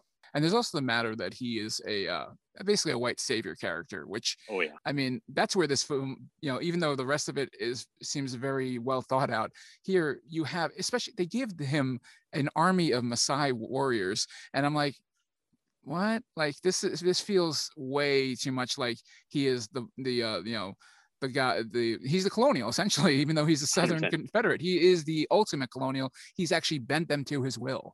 Yeah, it definitely feels like this is a movie where, again, hey, you strip away the fact that he's like a Confederate soldier, and that character shouldn't be a white American dude. No, the like that feels like a real just sort of like, really? Okay, well, I guess we'll see how it shakes out, movie. Well, now that he's in the film, it's basically now just a series of hunts because they have to try to stop these lions. That's really, there's no other part to his character. Yeah. Remington is just about hunting these lions. And so the movie gives up at that point of doing any other story besides, hey, let's hunt lions. Yeah. And so you get several of these, including an attempt where Remington believes that the lions are actually just after Patterson. And so they put him in the middle of a field up on a structure of some sort, and they tie a baboon nearby to him to bring out the lions. I couldn't figure out why now. I think this is about hour and 15 minutes, hour 20 maybe into this film. Why now the lions have special sight that they can see in the dark, and this is the first time we're seeing about it? Where they start doing this infrared thing? Well, they also like hint, like there's a couple times in the movie where they like, I know they aren't saying that these lions are like have supernatural powers, but they kind of hint for like that's, I'm sure they're doing some sort of like, oh, this is, they can see well in the dark and stuff. But there's also the time in that like contraption scene, there's a moment where like the lion roars as the guys are like trapped in it, and one of the guys does the sort of like scanners, like and he like grabs his ears because the roar is so loud. I know the lions are very loud at roaring, and you can hear them for miles, but the way it reads in the movie is like, is his head about to explode? Like it feels like it just like yanks you, being like, wait. I guess of all the times I've thought about what it would be like to be attacked by a lion, I've never been like, I wonder if it would hurt my ears. Yeah. And very low on the priority scale. It feels like, yeah, if I'm ranking what I'm most worried about in that situation, like temporary hearing loss is low, but it's almost like that this is a weird thing to say because again, they're lions. It's a little bit like the movie doesn't have a firm grasp on the lions as villains. You know, like it feels sometimes, again, in a horror movie, boogeyman, whatever is coming to get me. And then you go like, okay, you should probably establish exactly what that person does early, and then be consistent. And I think they just kind of assumed everyone knows everything about lions. We don't really necessarily have to. These are just very vicious lions. But like something like that, that's sort of like, okay, and they can see that. That's something, if you're going to give us that, give it early so that it can pay off now, instead of it being rules. Like, oh, yeah, okay, I guess. We definitely need rules that we follow in a horror film. It doesn't work otherwise. Yeah. Well, nature conspires against Patterson, who's up on this thing, and owl knocks him off the perch, and which is like, okay, maybe nature is against Patterson. I'm okay. I mean, that would have been an interesting thing if he was cursed by nature and like all the animals were working against him. That would have been awesome. Didn't happen though. Because that movie Frogs. Have you ever seen Frogs? Yes. Okay. I would have loved this movie with the Frogs theme. That would have been great. Well, he gets knocked off his perch, but he has a backup gun, and so he blasts the lion, sending it running. The lion attacks again. Remington shoots and kills it. Yay, lion's dead. Yeah. They break out the champagne, which I'm like, wait a second. They're in the middle of all this, and they have champagne? So that they've been keeping? They've just been stashing? So Samuel, Remington, and Patterson enjoy their champagne, celebrate the kill. And Patterson's family shows up. His wife, Emily Mortimer, plays his wife in the film. They bring the baby. And as she's getting off the train, a lion attacks her. Mm-hmm. This is amazing. That attack is so direct. You see the head just go right into her from the side. It's just, and I'm like, wow, holy cow, they just killed his wife right here. But then he wakes up and it's a dream. Yeah. There's no like trope I despise more than that. It's the worst. And it's like, in general, I think you can almost always cut the dream sequence out of any movie. Like doesn't matter. Even if it's like a fun one, you know, Big Lebowski, you got that whole dream sequence. Oh, what a blast. But if you cut it out, you're fine. Yeah. And that's like the best case. Cut it out and you're fine. And it's something like this where it's like, this was, I assume, like, again, like, I don't know anything, but I assume studio notes. Bring the I would assume we need a scare here. I mean, it was frustrating because it's such a crazy scene. It would have been amazing if it actually happened in part of the film, but it's so meaningless because it's not even necessary to get us from the previous scene to the scene after this. No, but you could have just had them go to sleep. It's also like almost, it's very close to the way it's shot is almost beat for beat Brody on the Beach Jaws. Like he sees the tail and he like kind of looks up and goes, oh no, and he's going, get back, and he's waving, and there's a lot, you know what I mean? Like it's very similar. And then they just I brought it back up right now because I had it and I'm watching it right now, and I lost my train of thought when the lion makes contact with her because it's very funny. It's amazing. I think I hadn't been paying close enough attention to how funny it is when that lion gets her, because you see it coming for so long. Yes. And then they just threw something at her. It's almost like a still animation that they just like slid the tiger across the line across the screen into her. It's just like, yeah, it's like Poochie has gone back to his home planet, except a Yes. lion eating somebody. But it does feel like that. It feels like a studio note to me of being like, we need another scare in here, and then they're just like, just do the thing from Jaws. He sees it coming, he can't stop it, and then that's going to like motivate him for the rest of the film. And they do call it back later in the end of the film for no benefit. I mean, like there's nothing about it that does anything for the film in any way. Yeah. But again, think of how great this movie would be right at the end. Everything plays out exactly as it plays out. Right at the end, gets off the train. Exactly, they use the same footage. It's Yes. just a third lion. The ghost and darkness are dead. Here's another lion. They throw it at Emily Mortimer again, and cut to black. The end? Question mark? We'll pull the question mark from Batman Forever and Yep. well, while they were sleeping, and having this nightmare, like you said before, Remington is dead now because he got pulled from his tent and is killed by one of the lions. So now we're on. Now it's on. Now it's. I guess now you can say now it's personal. Yeah. So we get this amazing lion attack on the bridge. I mean, this is actually well done. It's very packed with action here because it's Samuel and Patterson up against this lion who's running after them on the train. Although then it ends up in a tree, which seems like a bad idea because it's very static. You're only going in one direction at this point, and a lion can climb a tree. I'm sorry, like it's famously so. These like lions it's not are even huge. Yeah. Like they could just reach up and grab you. Like they're not tiny lions. They're big, full-size, massive, giant lions. And he's just basically like, I was waiting for him to kick him in the nose because like he's so close to the lion. Yeah. And he then eventually falls out of the tree, which I'm like, well, okay, great. Maybe we are getting our bad ending here. But Samuel throws him a gun, he shoots the lion and kills it. And that's basically it. Yeah. It's such a anticlimactic ending to this film. You know what I think? I wonder. I'm gonna think out loud and probably be very wrong, but like, I wonder if one of the big kind of flaws in this is Michael Douglas, not as an actor, but that character coming in. Like, Val Kilmer, even with this performance as kind of a man like stranger in a strange land in this world, dealing with this problem, which is massive and is killing a lot of people, and ratcheting up the tension on that on its own might work better than having these two kind of types be in there. Because, again, Jaws works so great because Hooper, Brody, and Quint are kind of like all three different archetypes of, honestly, like American man. Well, like that is, or at least like movie, like there's the egghead, there's sort of the everyman, and then there's like the tough guy hunter, and you can hang the whole movie on the singing and showing scars scene. Mm-hmm. And this can't pull that off.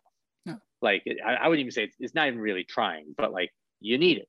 Because Mm-hmm. otherwise you just have a movie where sharks eat people, people kill sharks. And so then this ends up with like a couple of set pieces that work, but you don't really have that sort of like human connection there in the same way that you would in something like Jaws. But because Michael Douglas is there too, you feel like you want it. You feel like it should be there. And like it just doesn't quite land. So then at the end, when the lions are gone, you're like, yeah, I don't have any reason to watch any more of this, as opposed to Jaws ends. And even when Jaws ends, like, again, one of the greatest movies ever made, but like, you mean like, they get a long way to paddle. Like you're still kind of like, like living in that world for a little bit. And then those credits come up on the, let's say, just serene beach. And like that plays a little bit better than the way this one ends. Yeah. Wouldn't it? I mean, you spent time developing Samuel and Abdullah, and you did nothing with them in the end, really. Why not have them be a part of this? Yeah. I mean, and they both have stakes in this to help their people. They have a reason to want to kill these lions. Why not make them a part of that? And, I would also say, again, it's a podcast. You can say whatever you want. Sue me, Val Kilmer. 1996 and Val Kilmer and the way movies were made then, I feel like there's a decent chance that Kilmer at some point is like, I do it all at the end. You know, like that is something leading men still do, I'm sure. You know, Vin Diesel famously, but Yes. like I wouldn't be shocked if someone was like, oh yeah, at the end, you know, the characters that we've spent time with are supposed to factor in more, and he's like, no, I'm the star, I'm going to do it all. Or even, you know what, no, don't put that on Val. That again could be a studio note. Like that's the Sure. sort of like you get those notes even down at the level of Hollywood I'm at, where sometimes where they're like, no, we really need the, you know, this sort of like lead person to have this big moment at the end. But like they don't love, and then the secondary characters really really matter. They want like the guy on the poster, he does it all, you know, like that. That's kind of the vibe. That makes perfect sense. Well, now that we've had our say, let's hear from the man himself. It's time for a reading from the Book of Val. Our reading today comes from Val Kilmer's memoir, I'm Your Huckleberry. There's a short chapter about this film in the book, a very short chapter, and oddly, it doesn't talk at all about the film. Instead, it focuses on his relationship with Cindy Crawford, Oh sure, whom he brought with him to Africa while making this film. that's insane. And here we go. I remember being literally dizzy from so many things being right about that night. I never thought of it this way until this moment, but it was our honeymoon. So there we were, completely lost in our love. And there's one thing Africa is when you really need her to be, it's romantic. Just at the right moment, probably after the divine dessert, the sky rained down stars, falling and shooting up and across, and then blackness and peace. Peace like a river, as Paul Simon would sing. So there we were, like some king and queen from a fairy tale, just whispering, I love you, back and forth, with tears rolling down. And then, in the deafening silence, we heard kerplunk from the river. Do I tell her it's a crocodile and ruin the moment? No. Here we are in the middle of a perfect night, a perfect life. Are we going to be eaten now? We might have, well, been, could have just been eaten earlier, taking a bath. No, but maybe. But if we are, okay. Thanks be to Val. So we had an alternate universe, you know, earlier we talked about, in this alternate universe, Cindy Crawford gets eaten by a crocodile in Africa thanks to Val Kilmer. Yes, I feel like in 2021 we'd still be talking about it all the fucking time. Remember Cindy Crawford? She's the alligator one, right? Yes. He is an interesting man, Val Kilmer. That's all I can say about that. He is like I met him briefly one time when I used to work at Funny or Die, because he used to be kind of like around like again, like he's fucking funny, man. He's hilarious. Like, and so he was kind of a go to see if Val Kilmer will do this thing for Funny or Die. I almost always said no. But like there's someone there had a relationship with him, and but like he was like one of those guys who like, you're like, yeah, you absolutely always gets what's funny about this thing, and just doesn't want to do it for one reason or another. And had that very much had that vibe of like, I feel like most of those method guys kind of had that too, but like very in here, I'm pointing at my head, podcast listeners, and just sort of like is probably thinking too much, you know, like that sort of like floating a little bit. Again, like who knows, most might be a side effect of several decades of potential drug use, but like that was like kind of vibe, like just like a little bit distant, but in a way of being like overthinking everything. He is an actor with a capital A. Oh boy, yeah, absolutely. Never wondering if he's acting. Well, let's hear from some other people about what's going on here. Come, children, let's explore the kills and valleys. So Kills and Valleys are the best and worst reviews on Rotten Tomatoes. Ghost in the Darkness checks in a surprisingly unfresh 49%. I thought this film would have done well with the critics at the time because it felt like a movie that, just was there. I mean, it was it was not a film that was so bad that the critics at the time would have been against it, but I think over time you go, wait, that doesn't make sense. But like I said before, it felt like a prestige film, and I thought they would have went that direction, but no. In fact, I didn't find any wholly positive reviews of the film, which is kind of surprising. Usually you find at least one, critic who's, I love this movie, not this time. Peter Travers of Rolling Stone was mixed on the film. He said, the script by William Goldman is based on fact, and when the movie sticks to the fact, the result is a hypnotic spectacle. Hopkins, unfortunately, won't leave well enough alone. The desperate act of a jacked up director who doesn't trust the vivid truth, then stares him right in the face. So you and Peter Travers both attacking Stephen Hopkins. Yeah, poor guy. Poor guy. No one's brought him up in talking about his work on this movie in decades. Well, my new spin-off podcast is just going to be about Stephen Hopkins films. Well, I will come back to talk about the Peter Sellers thing I vaguely remember. Lisa Schwartzbaum of Entertainment Weekly said, this ripping yarn, a kind of Jaws in the Jungle, obviously. The Ghost in the Darkness is based on a true story. Everybody mentions the true story. And the dramatic conflict should be epic, but the combination of William Goldsman's wildly declamatory script and the star's showy enchantment with their own daring do undoes this awfully big adventure. I have no problem with the script, to be honest. I mean, I think it's pretty solid and compact. I think it's just like there's not enough to the story. Yeah. If you're talking just dialogue, I'm fine with it. The story's just not a lot there. Yeah, it feels like they, maybe this is what I was trying to say before, and I was failing at, but like they expanded the wrong parts. Like that might be what it is. What I was kind of feeling was like, why is the Michael Douglas character and everything, like you can hang any sort of like archetypical or human story on there's a threat to people and they have to get back at it, be it lions or babadooks or whatever you want it to be. You can hang anything on that, so they can hang anything on this if they just push it in the right directions. And it feels like the directions it pushed him they certainly weren't elucidating, but like they weren't like that interesting, like. And again, if you're just gonna have a bunch of, we come up with a plan to kill the lion, it doesn't work. The lion needs somebody. Repeat until 110 minutes or 155 minutes has gone by. That you need a little bit more meat on the bones, unless you're like really stylizing the thing and really going horror movie. Yeah, and this did not do that. No. Roger Ebert savaged the film, giving it half a star. The Ghost in the Darkness is an African adventure that makes the Tarzan movies look subtle and realistic. It lacks even the usual charm of being so bad it's funny. It's just bad, not funny. I hope someone made a documentary about the making of The Ghost in the Darkness. Now that would be a movie worth seeing.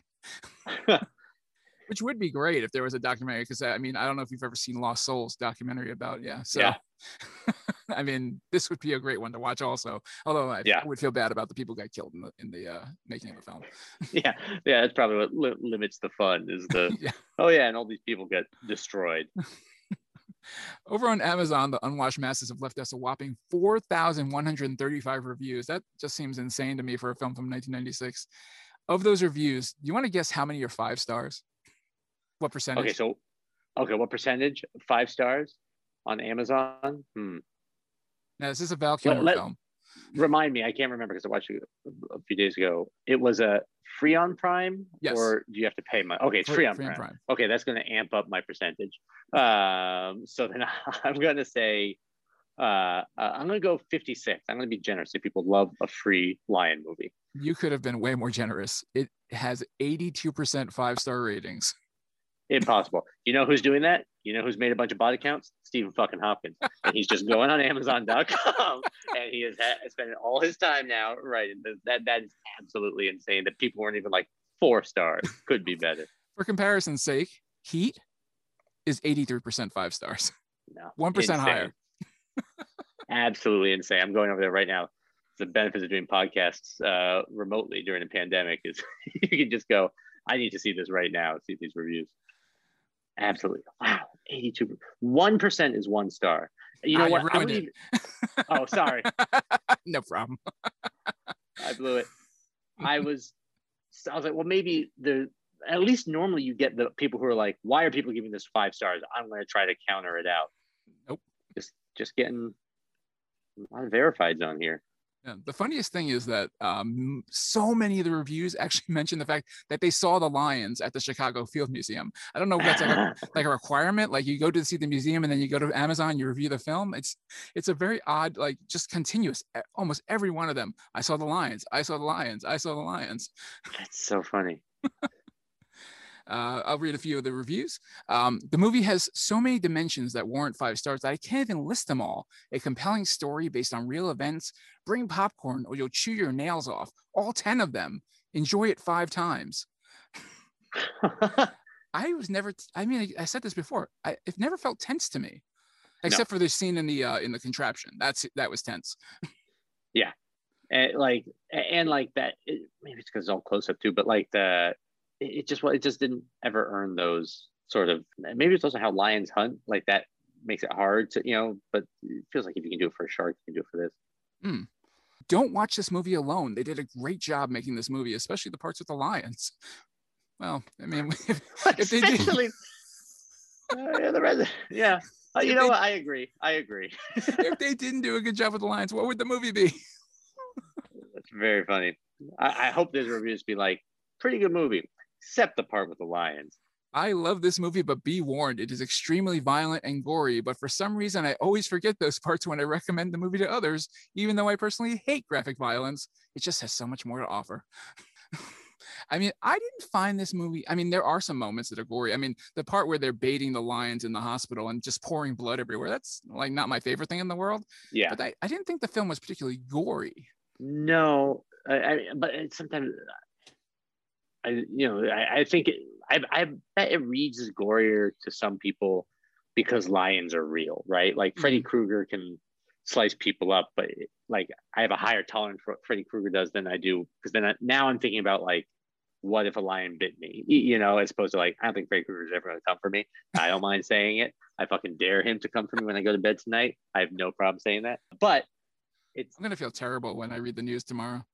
Yeah, because you're going to be like, oh, it's going to be unexplained, but you're going to know. And then you got to be like, do I release the podcast or not?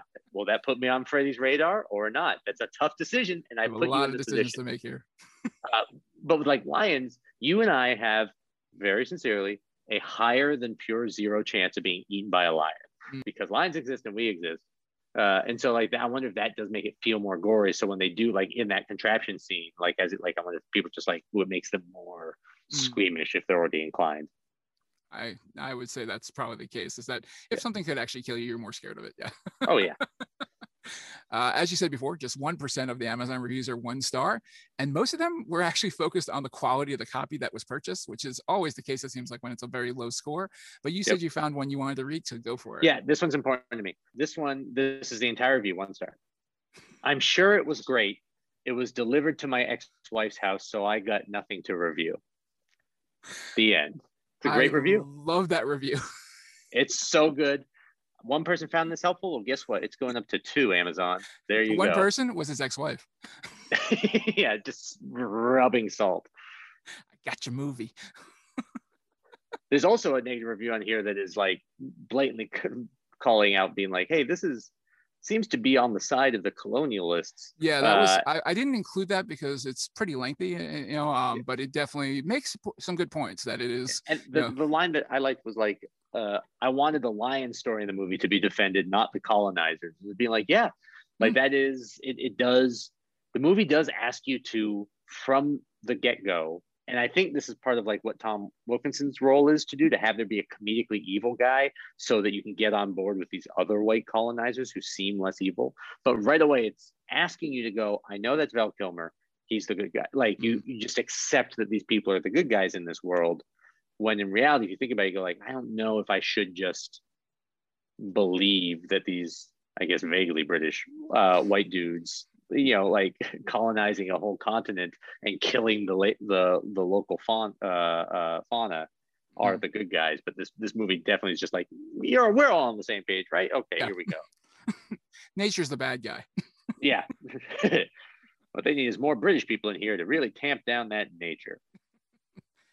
Some more negative reviews. The main character is the worst trash, just failure after failure, very anger-inducing. The film acting is extremely poor. It's almost on par, if not worse, than the original Resident Evil on PlayStation, which is an interesting comparison. So, wait, hold on. So that review is saying that Ghost in the Darkness, the 1996 film, is almost as bad as the original PlayStation video game Resident Evil? At least the acting. Oh, the acting. Okay.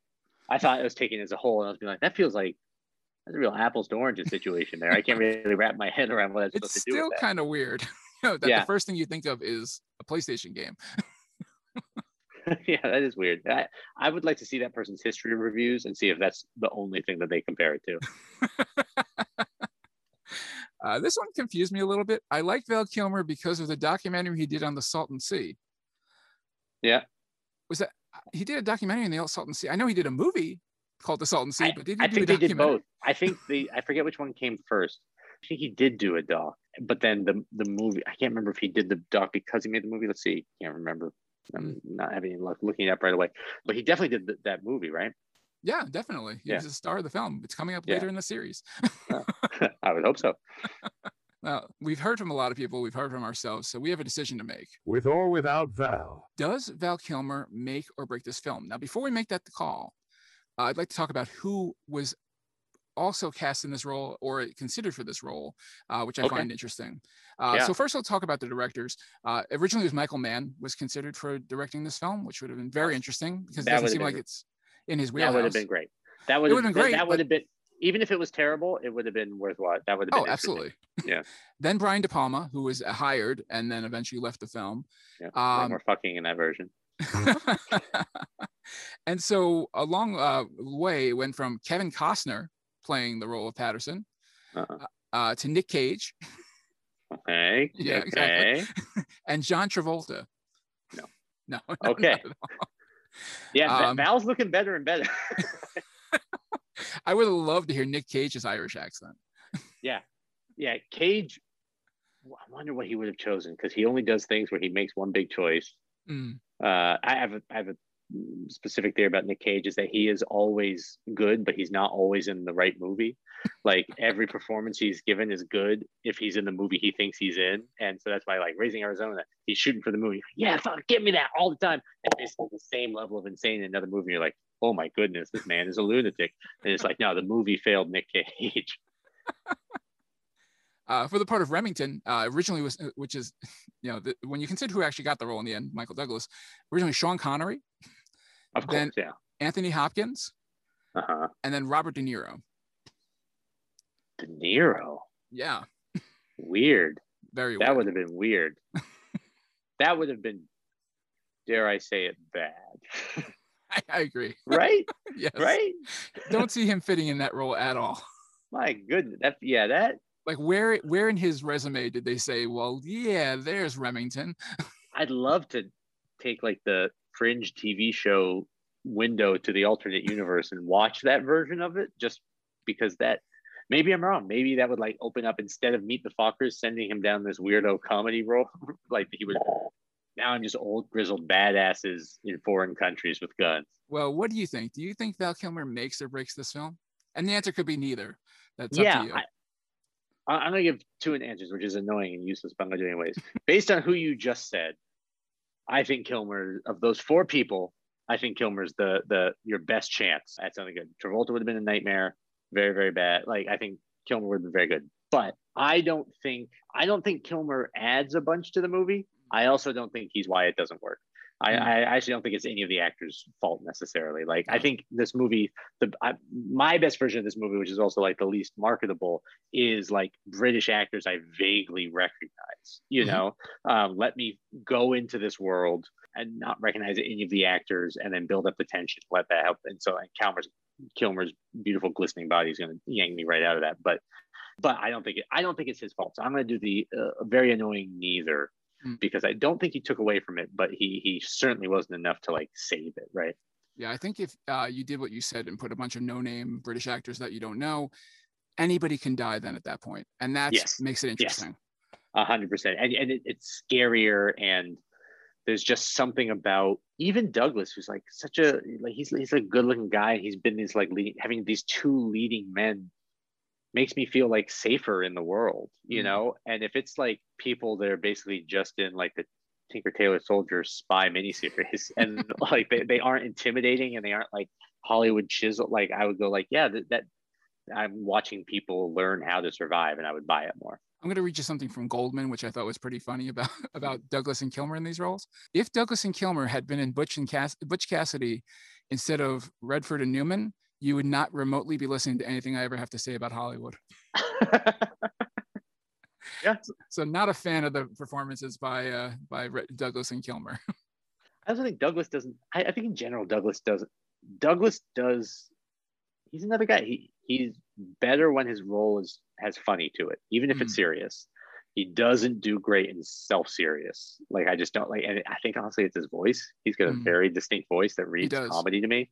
And so I don't like fully buy it. But like even when he's doing like Marvel when he's Henry Pym or whatever, like he gets those jokes, and then that buys me when he has to dump exposition on me, or even some of his 70s stuff. He's got that kind of like charming, like smooth talk thing going, and like that's when he shines. But if you're like, I'm serious, Michael Douglas, I just don't get on that train. Yeah, which is why I'm surprised that I enjoyed the game so much, because he doesn't seem like he's that character, but it works. I mean, and that maybe that's just Fincher. Yeah. Yeah, it's also like my main issue with the game is like I get so anxious in one of those everything goes wrong, be it Meet the Fockers or something like that, where it's like the person just can never get out from under it. That raises my anxiety so high that I have a hard time like enjoying it. But like I wonder if that too is he's very serious in it. But honestly, he's being like a petulant little shit. Like that's like there's comedy, there's like black comedy under it. He's just such a little shit, like the character, and that's the whole fucking point. He has to learn not to be a fucking little shit, and like so sometimes in the ways he treats people, I was like, hey, there is that sort of like you feel like Michael Douglas is getting a kick out of these bad things happening to this guy as he's like learning to live or whatever. Well, now that we've covered this film, I'd like to play a little game, and it's called The Most Dangerous Game. Okay. So The Ghost in the Darkness is centered on killer lions. You wouldn't know that from the title, though, because there's nothing about the title that says that. So what I'm going to do is I'm going to give you the name of a killer animal movie, and you're going to try to guess what the killer animal is in that film. Great. Surprisingly, this is a lot harder to pull together than I thought it was going to be when I started it, because the vast majority of killer animal movies give it away right in the title. Yeah, it's like frogs. Yeah, grizzly. Yeah. The birds, everything is right there. So I really struggled to find 10, but I found 10 that are not unknown films, but definitely are not giving it away right in the title. So let's see how you do. Great. So your first one is the 1954 film Them. Them is ants. Correct. Giant killer ants. Giant radioactive ants. Number 2, Crawl. Crawl is recent. And it's alligators or crocodiles, right? During a hurricane? I argued with myself whether I was going to be a prick and say you had to choose alligator or crocodile, but I'm going to give it to you either way. It's I'm going to go alligators. Okay, it's alligator. I don't want to be pedantic about it. Because I was like, no, I'm pretty sure this is like Bayou, like this is down Florida way. I'm going to say alligators. Yeah. It's a great film. I remember I meant to see. I think that also like came out not long after we had our daughter, so it's sort of like not a lot of movie going, and then I just never get around to seeing it. And that's a movie you have to watch with some sound on, because it's intense, the sound of that film, and you can't do that with a baby. No. It doesn't work. Especially that particular movie, Muppet movie, crank it, no problem. Number 3, Prophecy. Prophecy. Ooh, I've never heard of that. I'm gonna take a big fucking swing and say ravens, specifically ravens. It's a good guess based on the title, but it's actually a bear. It's a 1979 John Frankenheimer film. Really? With a mutant bear that kills people. Wow. Huh. Never heard of that one. This one might be a little easy. It is The Breed. The Breed. I'm just going to jump to The Brood. It's not that. Is The Breed, is it dogs? You are correct. It is a 2006 Wes Craven production with mutant dogs. Really? That was a pure guess. Yeah, way to go. Huh. Next one is Bride of the Monster. Bride of the Monster. I have no... And it's an animal? It's an animal, yes. Okay, then I'm gonna say it's a King Kong ripoff and go with gorilla. No, sorry. This is a 1955 Ed Wood film starring Bela Lugosi, and they are fighting an octopus. Yeah, I never would have gotten there. Who's the bride? I don't even know. It's Ed Wood. That's all that mattered. Yeah, doesn't matter. Good title. Got him on the marquee at the drive-ins. Next one, Lake Placid. That one